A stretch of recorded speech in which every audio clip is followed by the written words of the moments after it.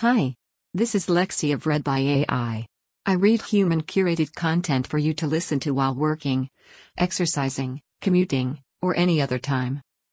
Without further ado, Tucker Carlson tried to play election kingmaker. It went terribly by Patrick Race from Rolling Stone. Tucker Carlson has a type. He likes hardline nationalists who can cosplay anti-elitism while pretending they didn't go to an Ivy, or have an heiress mother, or have the richest people in the country funding their campaign. He likes the kind of candidate who blends hateful nativism and a fear of the impending collapse of Western civilization, with mockery of blue-haired, cat-owning coastal liberals. Turns out Tucker's type may not be super electable. As Republicans scramble to find an explanation for their poor midterm showing, finger-pointing abounds. Heads should roll, declared commentator Ben Shapiro. Trump, Kevin McCarthy, Mitch McConnell, the entire leadership of the party is under fire. So what about Tucker?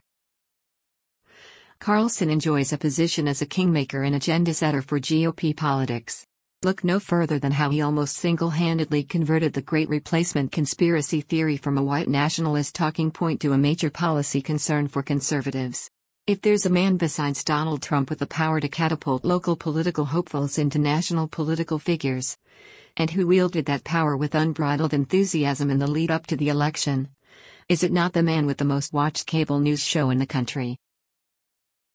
The candidates Carlson championed as the anti-establishment, America First, blood and soil future of conservative politics floundered in virtually every race where they weren't an incumbent. Ohio Senator-elect J.D. Vance seems to be, at this moment, the only exception. Blake Masters lost to Mark Kelly in Arizona, where gubernatorial candidate Kari Lake is already resorting to claims of election rigging to explain her deficit to Democrat Katie Hobbs. In Washington state, the extremist-affiliated House candidate Joe Kent is on the verge of an unexpected defeat at the hands of Democrat Marie Gluesenkamp-Perez. Vance, Kent, and Masters were among Carlson's most frequent guests on his flagship Fox News program Tucker Carlson Tonight.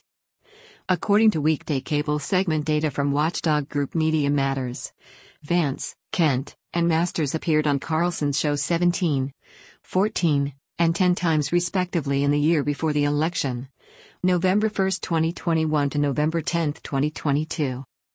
Vance and Kent were among the 20 most frequent guests on the show in that time period. Carlson also produced hour-long, in-depth interviews with each of them for Fox's subscription-based streaming service, Fox Nation. The three candidates were some of the clearest examples of how Carlson and his political allies hoped to gain national, legislative footholds that would help them reshape federal policies in their own image.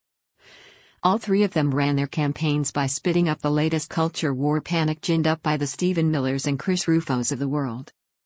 And the Faustian bargain was evident to everyone watching. In one appearance, Vance, whose campaign was supercharged and largely funded by conservative Silicon Valley billionaire Peter Thiel, declared Silicon Valley tech companies enemies of Western civilization.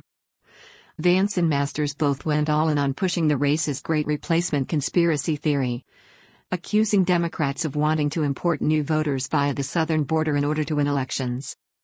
Now there's not a lot of border crossings in Ohio. But in Masters' case, an over 100,000 vote deficit suggests that making such claims in a state with a large Hispanic population harmed rather than helped. A frequent guest on Alex Jones's InfoWars network, Kent has been dogged by ties to extremism throughout his campaign.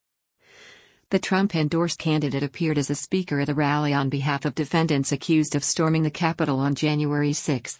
Kent has appeared repeatedly on Carlson's show to attack the January 6 investigation, as well bolster Carlson's claims that the 2020 election was suspect and the attack on Congress was orchestrated by government operatives. In one September monologue, Carlson spoke directly to midterm candidates, whom he knows to be viewers of his show, elevating Kent as the example of a candidate who was hitting the messaging right and warning them against modeling themselves after party-line candidates like Lindsey Graham. If you do emulate Lindsey Graham and steal those talking points, you will lose, he declared.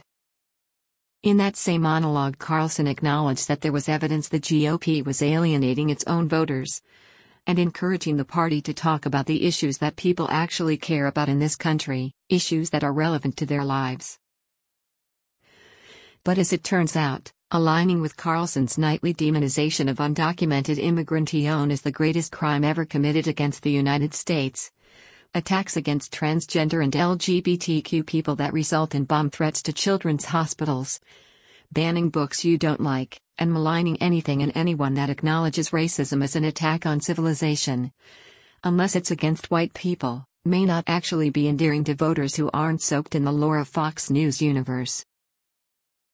Nowhere is the divide clearer than among young voters, who early reports indicate had the second highest level of turnout in the past 3 decades, and who heavily favor Democrats.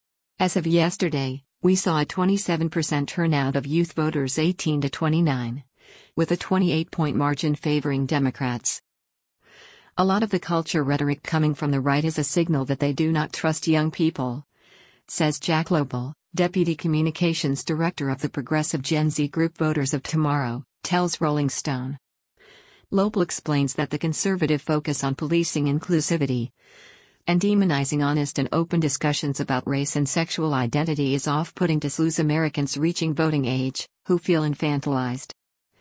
Gen Z turned out, again, to deliver a blow to the far right for the 3rd consecutive cycle in a row. Because we know stuff, and we know that they are not fighting for our futures, he said. During his monologue Wednesday night, Carlson argued that the people whose job it was to win but did not win should go do something else now. We're speaking specifically of the Republican leadership of the House and the Senate and of the RNC. This is a bit rich, as Fox operates as an integral public relations arm of the Republican Party, and Carlson's programming is a core medium of the GOP's messaging and policy priorities. Carlson won't be losing his job anytime soon, nor taking any lessons from his wipeout, but Tuesday's midterms are a sign that many voters are not sold on having his acolytes run their country. Thank you for listening to Tucker Carlson Try to Play Election Kingmaker. It went terribly by Patrick Reyes. Please subscribe if you would like.